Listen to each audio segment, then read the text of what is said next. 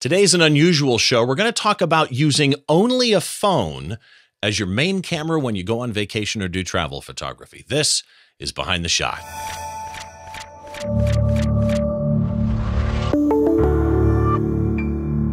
Hi, welcome to Behind the Shot. I'm Steve Brazill, and I got a great show lined up for you today. I do want to remind you that this show, as with all shows, the show notes are over at behindtheshot.tv. Of course, if you're watching on YouTube, down in the description, I've got some of the show notes there. All the links that we talk about are there. But if you want to read a full blog post that I write about my guest, head over to the website, again, behindtheshot.tv. I'm Steve Brazill, as I say, and we've got kind of an unusual show today, and I'm going to kind of get into how this show came about in a second. But first of all, I want to bring on my guest. Now, this is somebody that I've known for a while, and he posted something on Twitter that made my ears perk up. I'd like you to welcome, if you would, Jefferson Graham to the show. Jefferson, how are you? I am just great. Thanks for having me. Good to see you. It's my pleasure to have you. It's good to see you again. We are friends. I've known you for quite some time. And we've done shows together before we'll talk about here in just a second. But for those that don't know you, here's how I think of you. Tell me where I'm wrong. You're Southern California based, obviously, like Manhattan Beach area. You are, I think of you as a writer, a photographer, and an educator.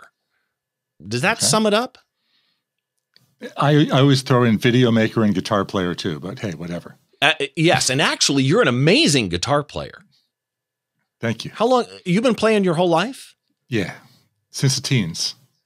I think it was it the theme from MASH you posted once? I did. Suicide is Painless. Most people don't know the name of the song. I did. Okay, I have to ask, do you know Mason Williams, Classical Gas? I know the song, I don't play it. But but other theme songs I'm very good at. Yeah, your version of Suicide is Painless, which is, again, from MASH, is so good. He posts videos of him playing guitar online. You got to follow him on Twitter. You are the host and producer of a travel photography show called Photo Walks with Jefferson Graham. It streams on YouTube, Roku Network, Tubi too, right? Yes. Okay. For those that don't know Photo Walks, give us the helicopter view. Virtual photo walk of great places where I take you with me, show you around, and we take pictures together, and I will show you where to get the best shots. For instance, I was just in Paris. There are many places to shoot the Eiffel Tower. Where's the best one? Or where are some of the best ones? Or how do you get some of the best shots of the Eiffel Tower and the Arc de Triomphe? And that's what I explore every week on the show. Well, and it's funny because what you just described is exactly why I like the show. Because when I went to Paris, I did what everybody does. As you're going to go up into the Eiffel Tower, you get close and go, oh, there's the shot, and you shoot up on it.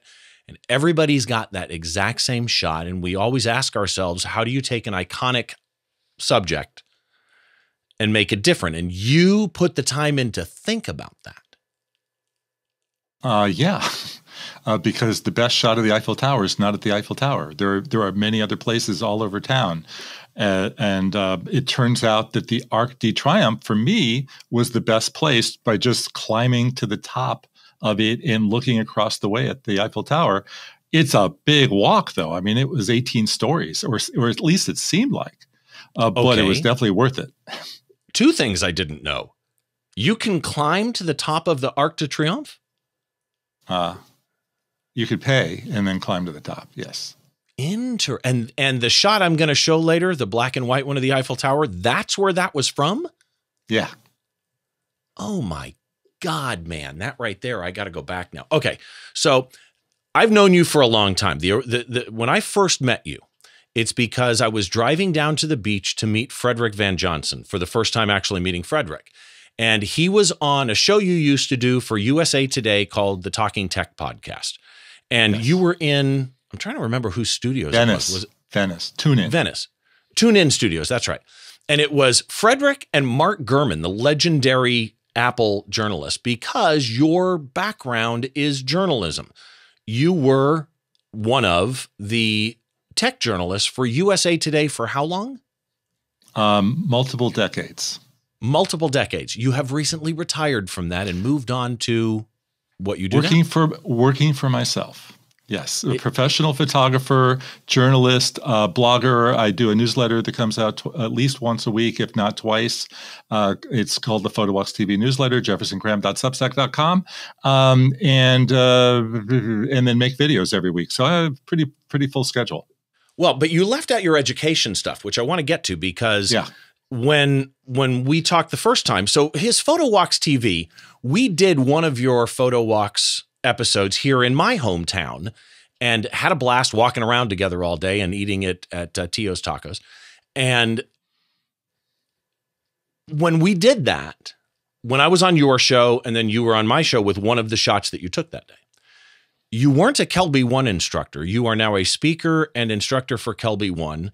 Your journalism background makes sense here, but you've authored 9 different books. If you had to pick one thing, what would it be? You mean what I like to do the most? Mm-hmm. I like to make videos. That's my favorite thing in the world. So okay, yeah. And speaking of Kelby One, they just had an iPhone photography class, and I spoke at that. And then I'm doing an iPhone photography advanced workshop that will be out in February. So for Kelby, we'll be filming. Yeah, for Kelby. Yeah, we're filming that in January.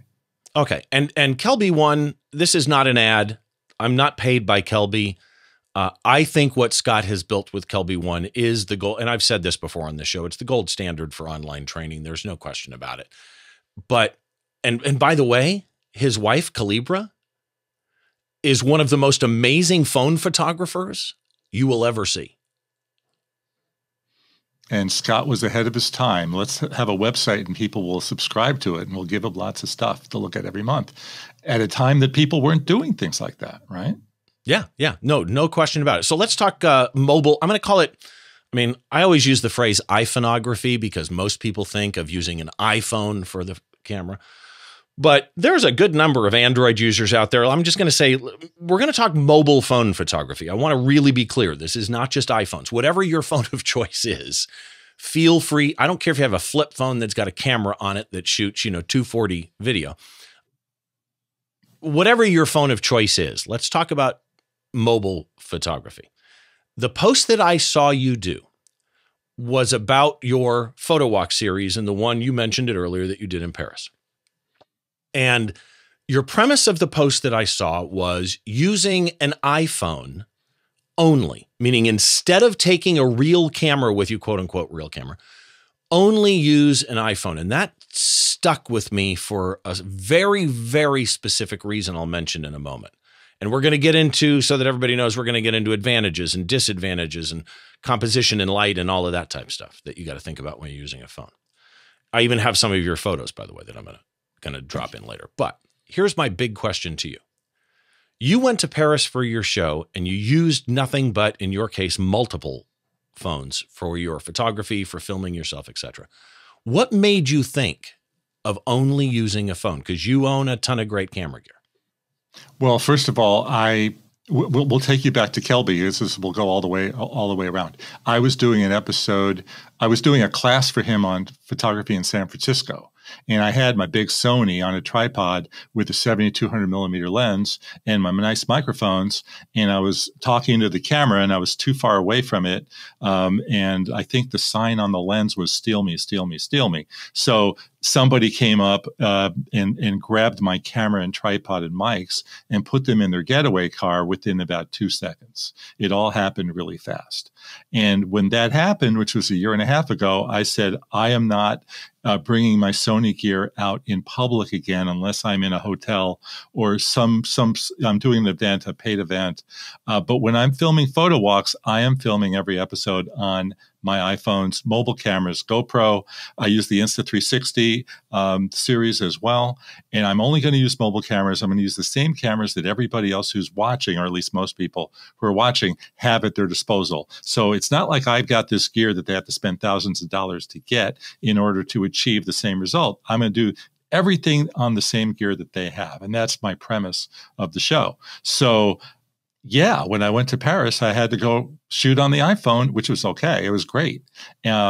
and I'll give you the pros and cons. I also did a bunch of shots on the Insta360 X3 for some really wild, crazy overhead shots. You could basically get drone-like shots on that little camera without flying a camera in the air. And I do drone shots generally on every episode I do as well, but I didn't want to fly a drone in France and run into any trouble of crashes and language barriers and all that sort of stuff.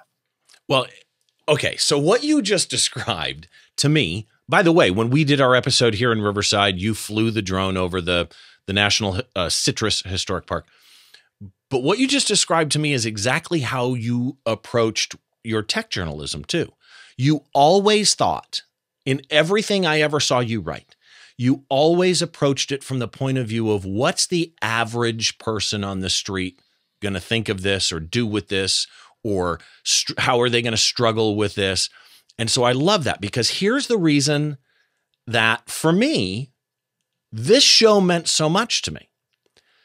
Years ago, okay, so I'm a dad, and years ago when we went to Maui with my kid, Maui has this famous tree tunnel. And I wanted a shot shooting through this tree tunnel. And I had at the time, a 5D Mark III, I think, and a 24-105 lens. And the tree tunnel is fairly long. Do you know the tunnel I'm talking about? Have you seen it? No, I don't know. Okay. So it's fairly long, and the road kind of arches up in the middle and then down at the end. So if you want to get a picture of the tree tunnel without cars, you have to wait as a car passes you for it to, it's not a hill, but it does go up, reaches a peak dead center, and then disappears on the other side. So what would happen is I pulled over to the side of the road. I looked at my wife and kid and said, hold on, I'll be right back. I go out to the middle of the road, waiting for the car to go. Cars come up behind me. I move aside. I let them go. I go back to the middle of the road, wait for they're just about, cars come up behind me. I move aside.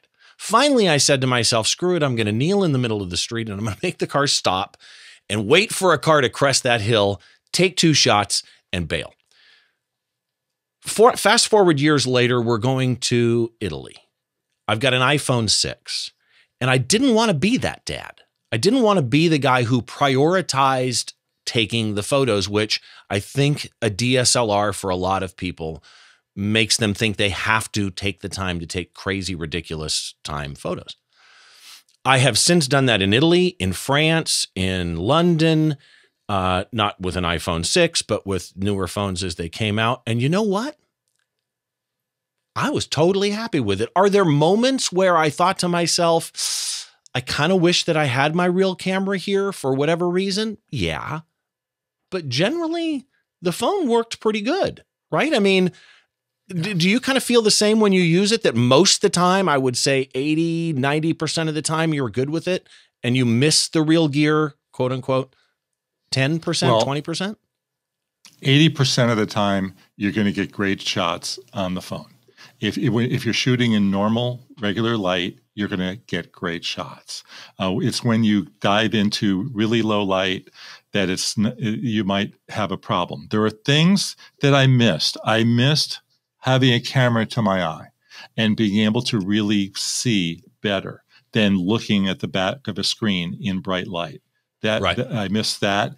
And I missed street photography, zooming in from 3 blocks away on some unsuspecting person walking down the street. So those are the 2 things. Now, I don't shoot sports. Had I been shooting sports, I would be wanting to have a camera, my Sony, instead of the iPhone, because I think sports really demands that.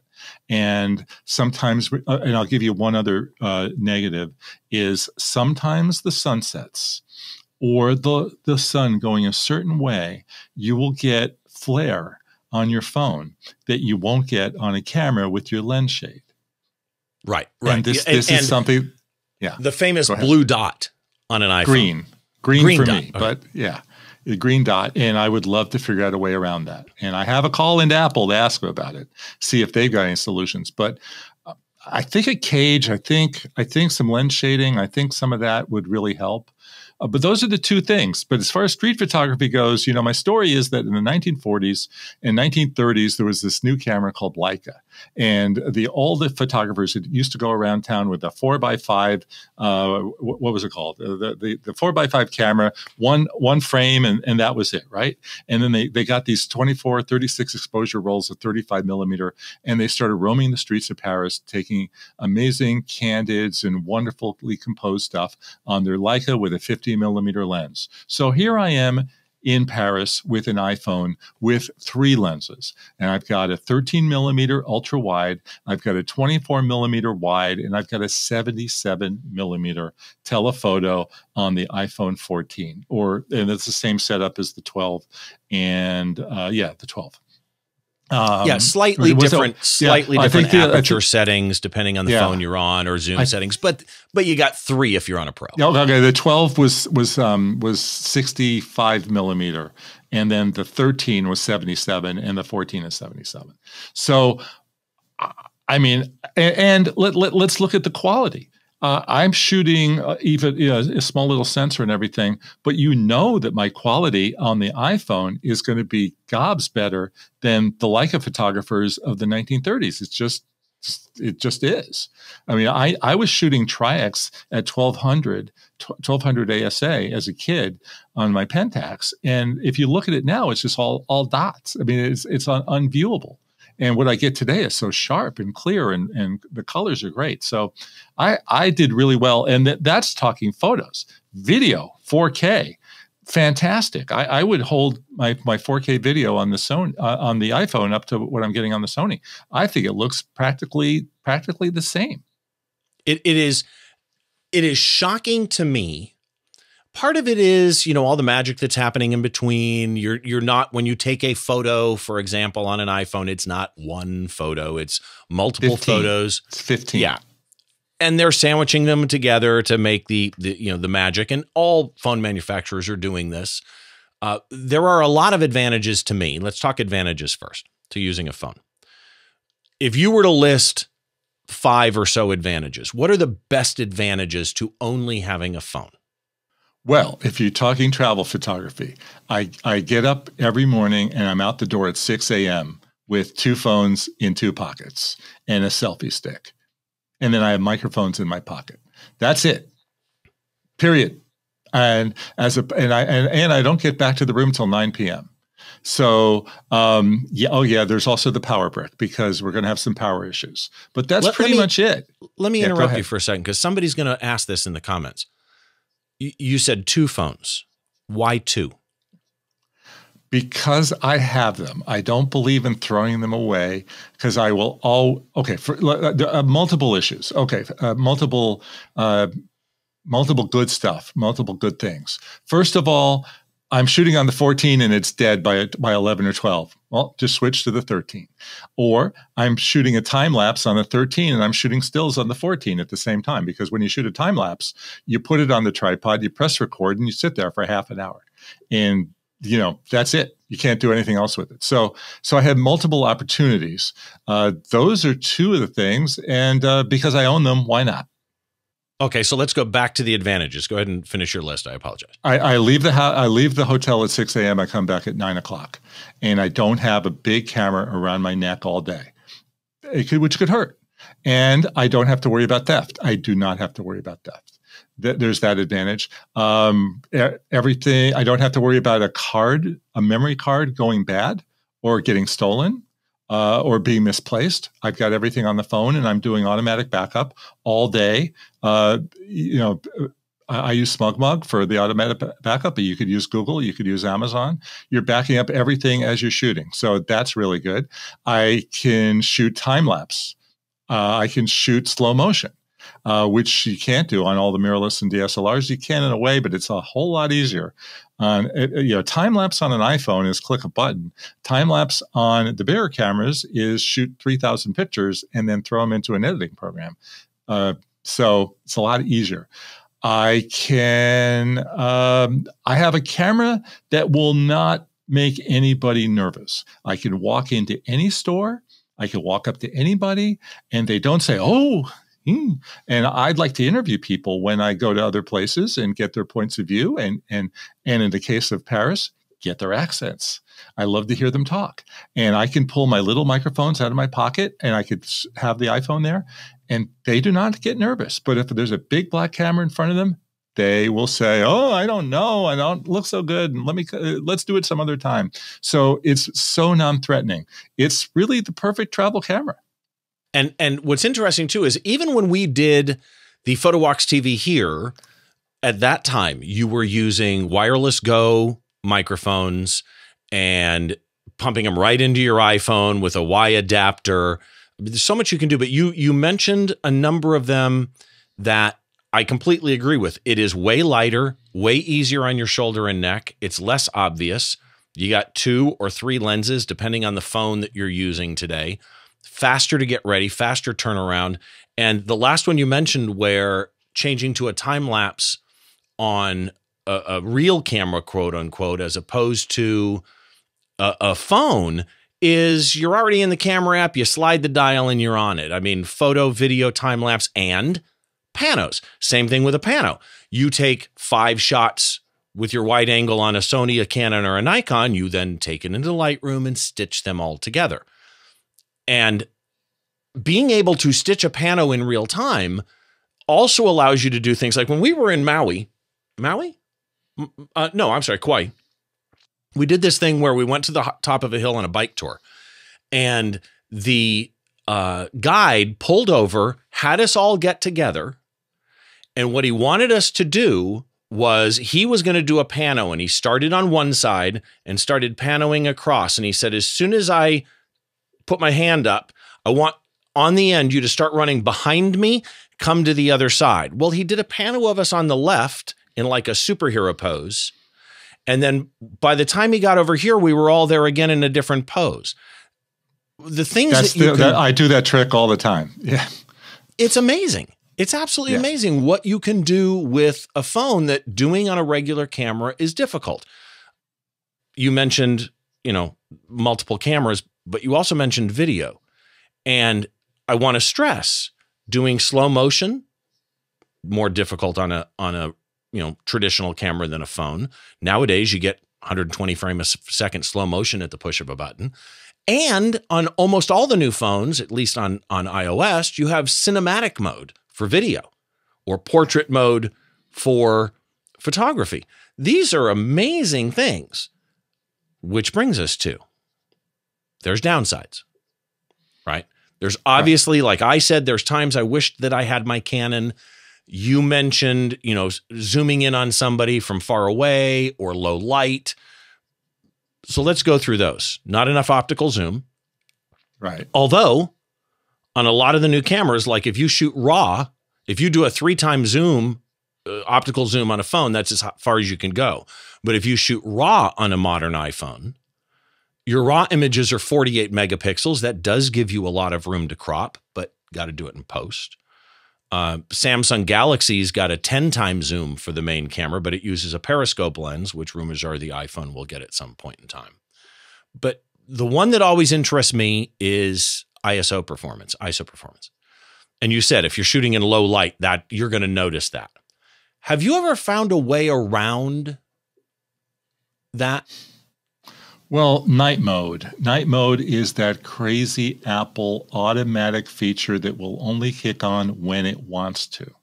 Okay? So if you're shooting at 6:30 p.m. in the winter, it may not be ready to go to night mode. It might want to go on at 7, and you can't kick it in. Once it kicks in and you adjust and go through the adjustments, you can get a 30-second exposure in the deep of the night, and it looks pretty dang good. I did one. I shot the San Diego skyline. I got there at 6 a.m. and it was too bright, even though what my eyes were seeing was darkness, because the iPhone just adjusted and made things look abnormal. But I dealt with that by lowering the exposure by 2 stops, and then it came out pretty well. Even in night mode, I underexposed it. So, but some other shots are not great, but that's the beauty of, I didn't have to bring a big camera with me out all day. So let me say that I saw lots of people in Paris with their big cameras. And if I was hired to shoot a wedding or an engagement shoot or a portrait shoot in Paris, I would be, and I live there, I'd be running around with my big camera, but I wasn't working for the client. I could show you the difference when I use my 7200 millimeter lens and I'm shooting portraits on my Sony. I mean, it's magic. It looks incredible and it looks better than the iPhone. Those are for paying clients. Now, when we don't have paying clients and we're doing it for ourselves, comfort plays a big role. And, what can I tell you? Yeah, and the night mode, obviously, Google really kind of first came out with the night mode, and they've got that as well. You can do semi-astrophotography even with night mode if you put it on a tripod. It's interesting with Apple, you can't go past 9 seconds unless you're on a tripod. And then once it senses that it's on a tripod based on gyroscopes, et cetera, it can go longer. And night mode is the fix really for high ISO images that you need.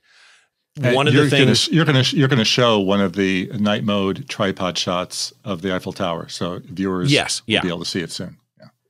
Also, of course, one of the downsides, disadvantages is if you do fill up your phone shooting 4K 60 or whatever, you can't swap out a memory card, at least on most phones, definitely not on Apple devices. Smaller sensors, you get less depth of field, but of course you've got portrait mode, cinematic mode for that. Less manual controls on iPhone. You've got full manual controls in a Google camera app. You got to buy a third-party app on iPhone. Let's pull up some of these images and kind of talk about them a little bit. And then I want you to kind of walk me through what you've done on some of these. Let's start with this one. This is Paris. I've been on this bridge. I recognize those lights anywhere. Kind of tell me about when you're shooting a shot like this, or the ones that I'm going to be pulling up. If you're using the built-in camera app, at least on iOS, not necessarily on Android, but on iOS, the camera's doing all the work. It's not a manual exposure. You can drag an exposure sun. That's about it. So for you, the main concern is lighting, composition, right? Yeah. Timing. My number one rule of photography is timing is everything. And being in the right place at the right time. If you just went out at the first hour of the day and the last hour of the day, you'd be in great shape. You could just forget about the rest of the day because that's when everything looks their best. I just happened to be walking along the Seine River with my wife, and I said, "Wow, look at that!" I mean, we just happened to be there at the right time, and we took pictures on one side of the bridge and the other side of the bridge, and this side, the colors were better than the other side. So I did use the masking feature in Lightroom Mobile to darken the sky a little bit. Okay. And that's about it. And I shot in the native camera app. Yeah. Okay. So as you're shooting this, I see a couple of composition things in here that were done so well. And again, all you've got is a phone that you can pull out of a pocket, for God's sake. It's amazing to me. What are you thinking composition-wise when you pull up this? I'm thinking, let's get the bridge. But, when I shoot, I will shoot half the bridge, the whole bridge. I'll shoot every angle. I'll shoot 25 different variations till I find the right one. So I'm not really thinking composition. I'm just sort of moving around trying to get the best shot possible. And I should let everybody know that if I had been on the other side of the bridge looking the other way, there would have been an Eiffel Tower in the shot. I didn't know that at that time when I was taking this photo because my back was to the bridge. What did I know? And but the colors probably wouldn't have been right at that point. But I found that I did another shot of the bridge at another point and we had the Eiffel Tower, the majestic Eiffel Tower in the background. So, get every angle of the bridge when you're there. Yeah, which makes total sense. And the other thing that I find interesting is when you said your number one rule is timing, right? Being there at the right time of day, getting the right light. I'm not going to say better light. You could say better light. I'm not going to say brighter light, more light, right? But getting the right light and the right time of day also cancels out so many of those disadvantages that we talked about. What about this one, which is of the Eiffel Tower? This is the one we talked about before you took from the top of the Arc de Triomphe. Let me just finish on the bridge by saying that I was there for about 10, 15 minutes, and what was at the beginning versus what was at the end were two different things. And as anybody knows who's ever shot a sunset, you just wait it out because the colors will get better and better and better, and that's what happened. The beginning of this sequence was not as great as the ending of the sequence. Now on the Eiffel Tower, I brought my little tripod to the top. No, I'm sorry. I'm at the Arc de Triomphe now. I walked up 18 flights of stairs with my tripod and 2 phones in my pocket. And, you never know, are they going to kick you out or not? And I said, well, the worst that could happen is they say, you can't use that tripod. And I say, okay. But there is like a fence, and everybody stands against the fence. And I put the tripod up against the fence, and then there's barriers, and I put the camera in between the barrier, and I was shooting time lapses and stills and all sorts of stuff until they found me. And then when they found me, they said I had to stop. But I had already gotten this photo. This is on night mode, and as anybody's been to Paris knows, there's a light that goes around the Eiffel Tower, and then the tower itself lights up every hour on the hour. So this is luck. This is timing. This is being on a tripod, being in night mode, being at a slow exposure. And then I converted it to black and white because why not? I just felt black and white was more classic. And I agree. The black and white here makes the shot, but what really makes the shot to me is the angle of the spotlight. Where it leaves from the tower to the right and how it disappears down a leading line down on the left. It's just, to me, just such a classic shot. You've got this one of the sand. So we're leaving Paris at this point. Okay, so now this is in Manhattan Beach, my hometown. This is where I live. And some people think that I wake up every morning to go take a picture of the Manhattan Beach Pier, which is not true. I've just photographed it a lot because I take a walk every morning, like many people do. And this is Manhattan Beach. So one morning I'm taking a walk. It had been a big blowy day the day before. And look at that sand. There's not a footprint in there. Because one of the benefits of going out early is that you get out there before there are footprints in the sand, before there's anybody out. And I just never seen it like that. So I shot a bunch of different angles. Again, I converted to black and white and played with it in Lightroom and darkened the sky a little bit. And there you got it. And what's fascinating to me about this one, again, it's a phone, amazing, is how well it handled the lighting changes. There's a little bit of banding in the sky, but if somebody was nuts about it, they could, that's all fixable. And it's a phone. It just is shocking to me what you can do with a phone. Here's another beach one. And this beach one, to me, I love this shot. The colors, the rainbow, the composition in here. Is this also Manhattan Beach?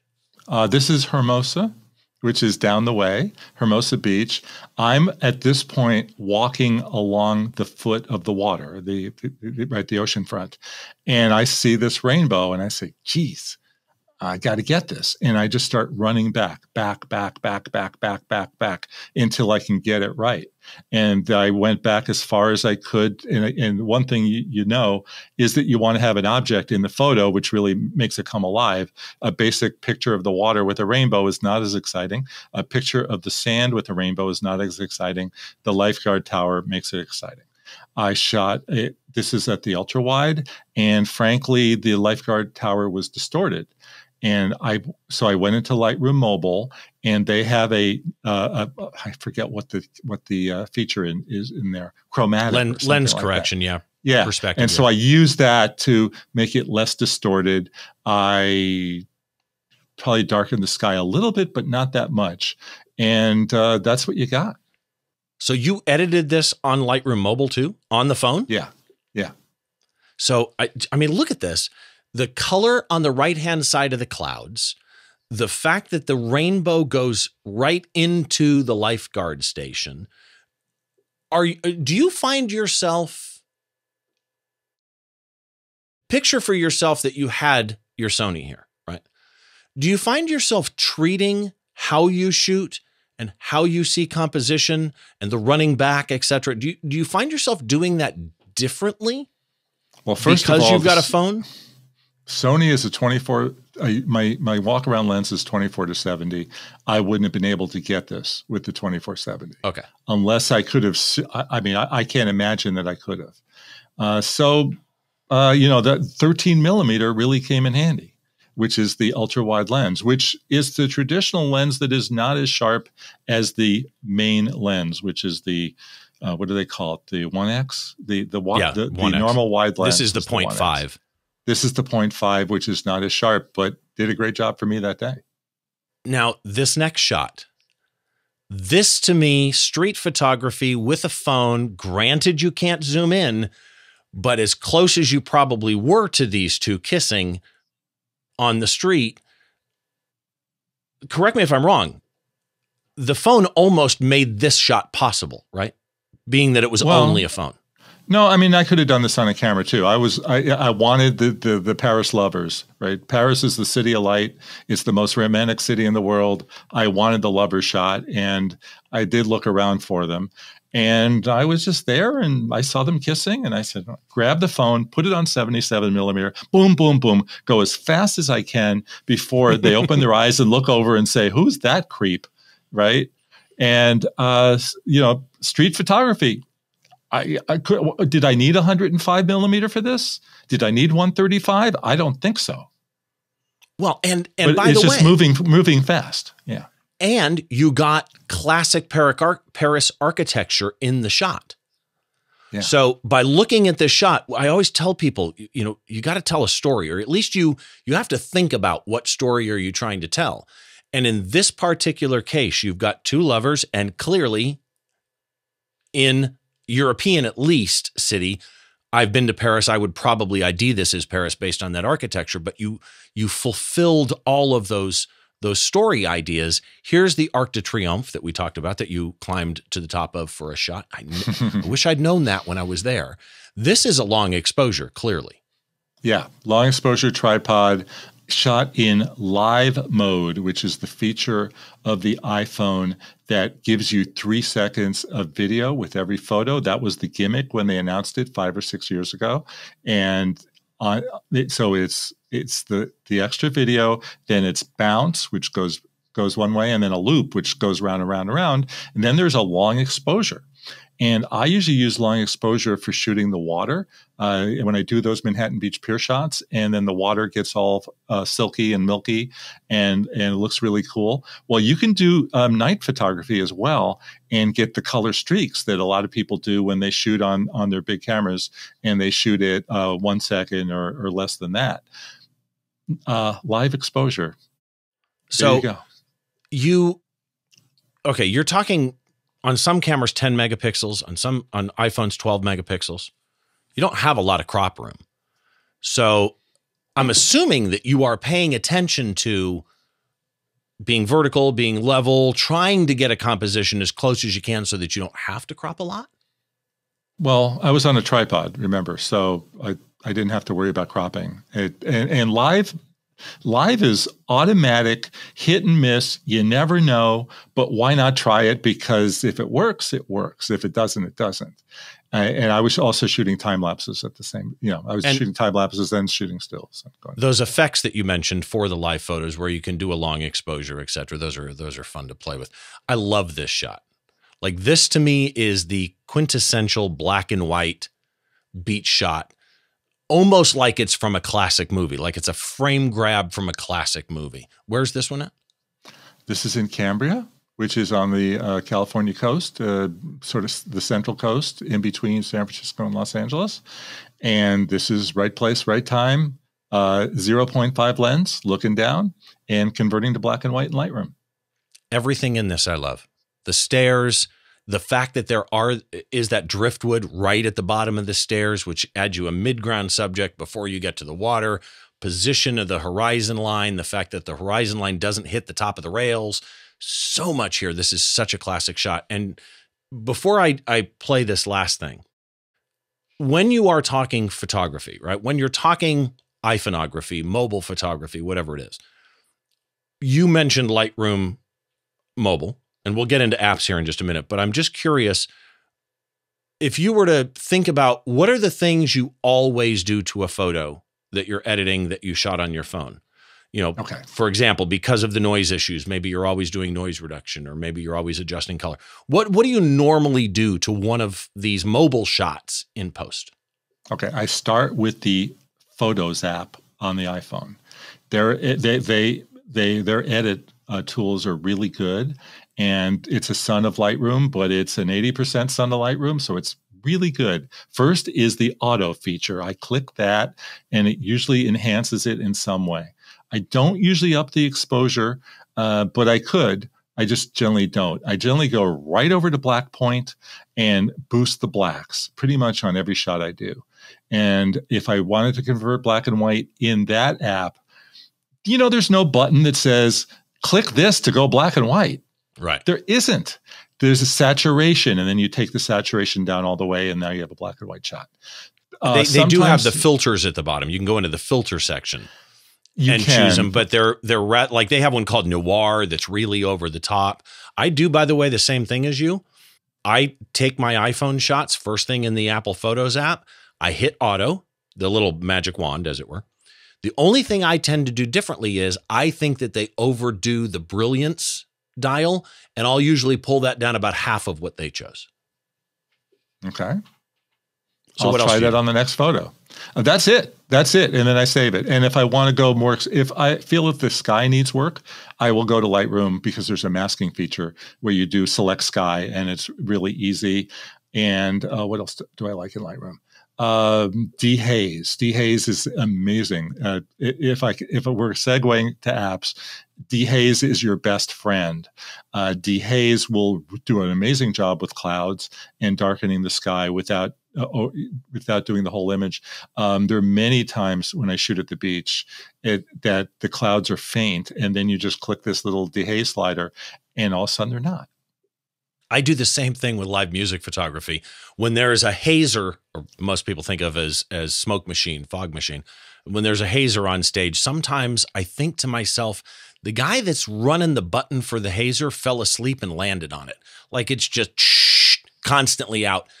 It's amazing what you can do with dehaze. You got to be careful, because if it is a contrast tool, it can kind of crunch up the blacks a little bit, but then you add a little bit of shadow fill or something like that. But absolutely amazing. The trick is not going too far. Don't go all the way. Go sort of like that, right down the middle. Yeah, exactly. And it's like anything. It's like the clarity slider, right? It's everything in moderation, as it were. It's like what you eat. Before we get into apps, you sent me today something that I want to show, because we're talking mostly photography here, but it is shocking what you can do on a phone for video. So set this up before I start it. Last night in Manhattan Beach, California, we had our fireworks show in December. It's a tradition in Manhattan Beach. They don't do July 4th, but they do the second week of December for the holiday fireworks show. And as a good citizen and a good photographer who likes to feed his social media, I went to shoot the fireworks. And first I pulled out the Sony, and then I said, I don't feel like walking down there with it.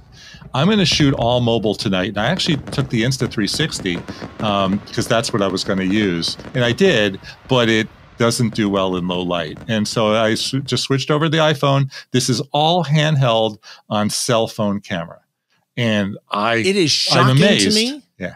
I just played it for those of you on the audio feed. I'm going to play it again, though. And by the way, I will put this video up on the blog post at behindtheshot.tv. You can see it there. But I'm going to play this thing again, because to me, this is extreme dynamic range test, right? You have exploding fireworks against a dark black sky with smoke and everything. And I can see the beach. I can see the pier. It didn't you see the blow smoke? Out. It's wow. Yeah. And this is all handheld on the iPhone 14 Pro Max. Well, and that's the other thing we didn't mention. Stabilization on mobile phones has gotten insanely good. Yeah. And in fact, the iPhone has the new action mode even. That's a gimmick that does not work. Okay. Action mode, just so you know, is they claim that you'll have these super steady shots, and they'll. But then the fine print is only if you're running. You have to run to get a super steady shot, and I tested it, and it's a okay steady shot when I run. When I try walking, it's That was a truth in advertising. It did not work very well. So that's interesting. But stabilization, a lot of people use gimbals. I have never had a good result with one. And it's another thing you have to bring with you, another thing to have in your pocket. I'm a selfie stick guy. I believe in the selfie stick, and I've got the world's greatest selfie stick, my $25 Insta360 selfie stick that I put an iPhone on top of, and I can get really nice steady shots. One of the tricks is doing a lot of panning as opposed to walking where your body goes up and down. And anybody who's seen the show, you can tell me how steady do the shots look, because I think they look pretty steady. And see, it's interesting because I've tested the built-in OIS, optical image stabilization, on every phone that I've had, but let's talk iPhone 14 Pro Max that I have now. I've been very impressed with it, and I tried the action mode, specifically running. Didn't use it when I wasn't running. And it's a subtle difference to me from the OIS, the built-in OIS for normal stuff, but I noticed it. It was pretty cool to me. Let's talk apps. You mentioned Lightroom, which I did not have in my list, strangely enough. What other mobile apps could you not live without? Okay, well, Lightroom Mobile is my favorite, and then the other one is Snapseed. Snapseed was invented by the folks at Nik Software, which then got bought by Google, and Google got rid of all the Nik programs except for Snapseed. Snapseed is still great. I use it when I want to go nuts. When I use Adobe for normal photography, but when I want to go a little crazy, Snapseed. When I want to make the clouds look even darker than they are, like way darker. I'm talking about Stranger Things dark clouds. Okay. And all you have to do is upside down. That's right. It can all happen in 5 seconds. You click the HDR mode and you hit the drama mode, and then you play with your finger and adjust, and it looks wild. App is free. They will never ask you for any money. So anybody who doesn't have Snapseed should definitely download it. There are other photographers who do normal stuff in Snapseed. I've never mastered that. I just go wild in it.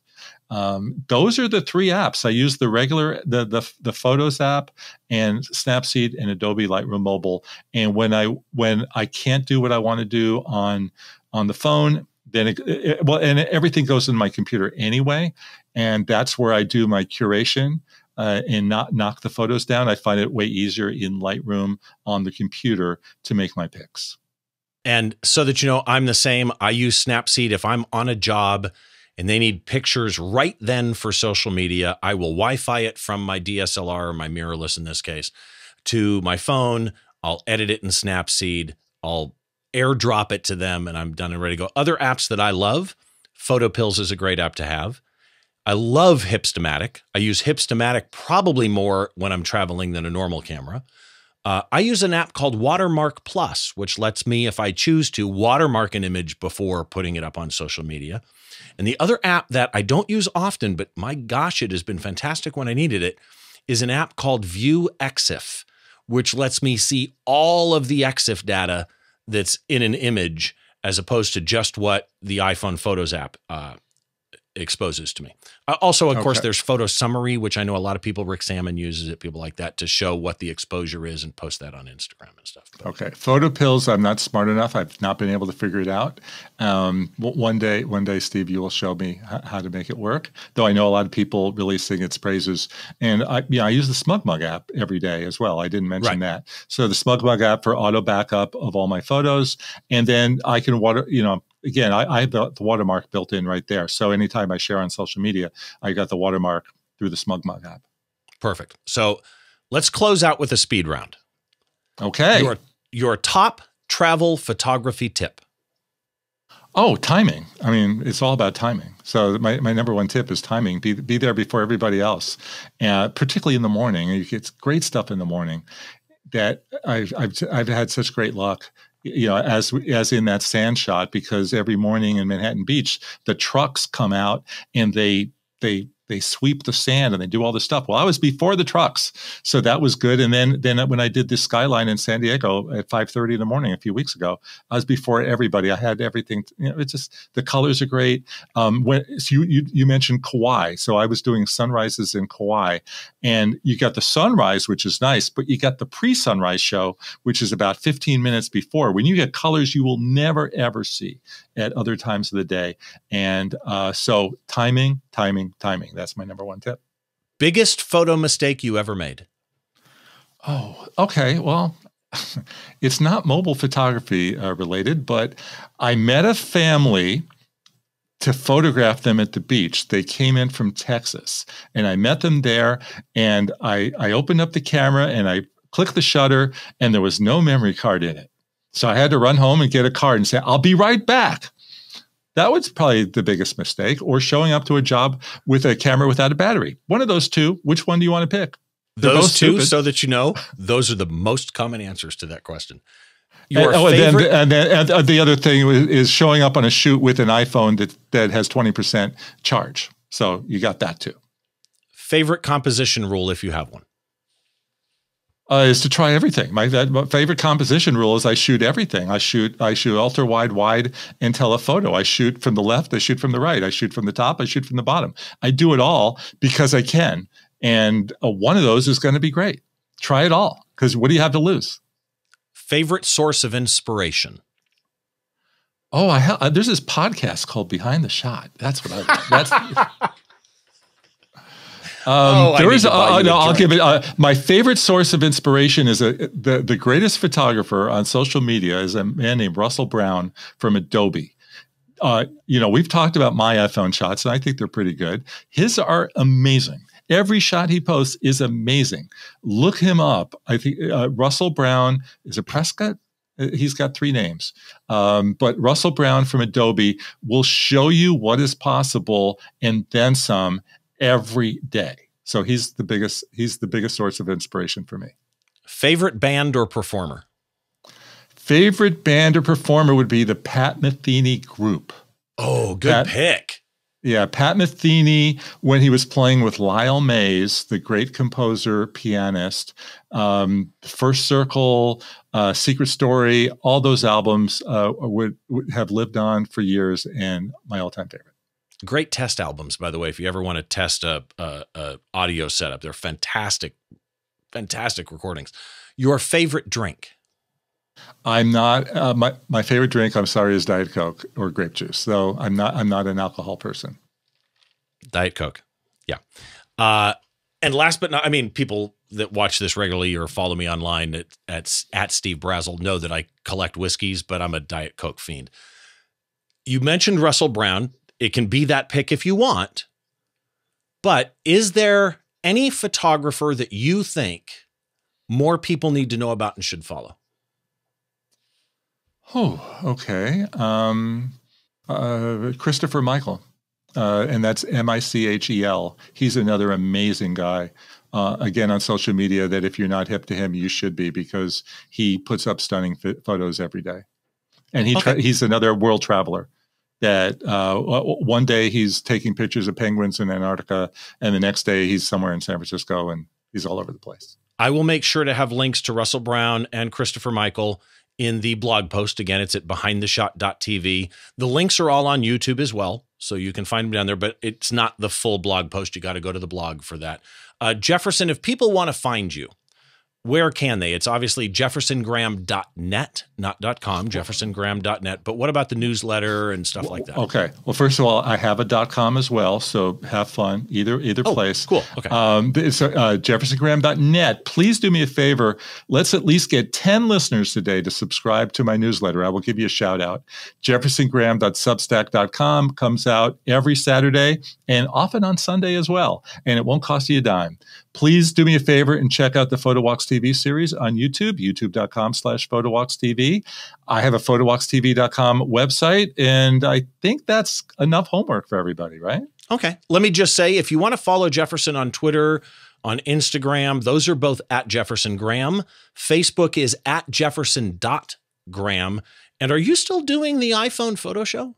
Yes, you and I have a were doing podcast. it with Scott Bourne, but you're doing it on your own now, right? Yes, a podcast, iPhone Photo Show, is out every Friday, where I talk to photographers about their amazing iPhone work. Steve Brausel was one of my guests. And we also have a website called the iPhonePhotoTeam.com, not to confuse you. But do check out the podcast as well. Yeah, and again, all the links are in the show notes, behindtheshot.tv. Jefferson, thank you so very much for doing this, my friend. Thanks for having me. This was a lot of fun. It is always good to see you. This show is available wherever you get your podcasts in audio or video format. Of course, the video is also up on YouTube. Wherever you are, please do subscribe. YouTube, just head down, smash the bell, hit the subscribe button, do all of that type stuff. I do appreciate very much, by the way, those of you that have been leaving really, really kind reviews in Apple Podcasts all around the world. I do see them on YouTube as well. Wherever you get this show, again, there's two feeds, audio only or video, wherever you get the show. If you would drop us a star rating, a written review, it is extremely appreciated. And at behindtheshot.tv, you can find links to all the different places that you can actually subscribe to the show. So again, to thank you to everybody, thank you to Jefferson Graham. Please make sure to join us next time, each and every show, as we try and get inside the mind of a great photographer by taking a closer look behind the shot.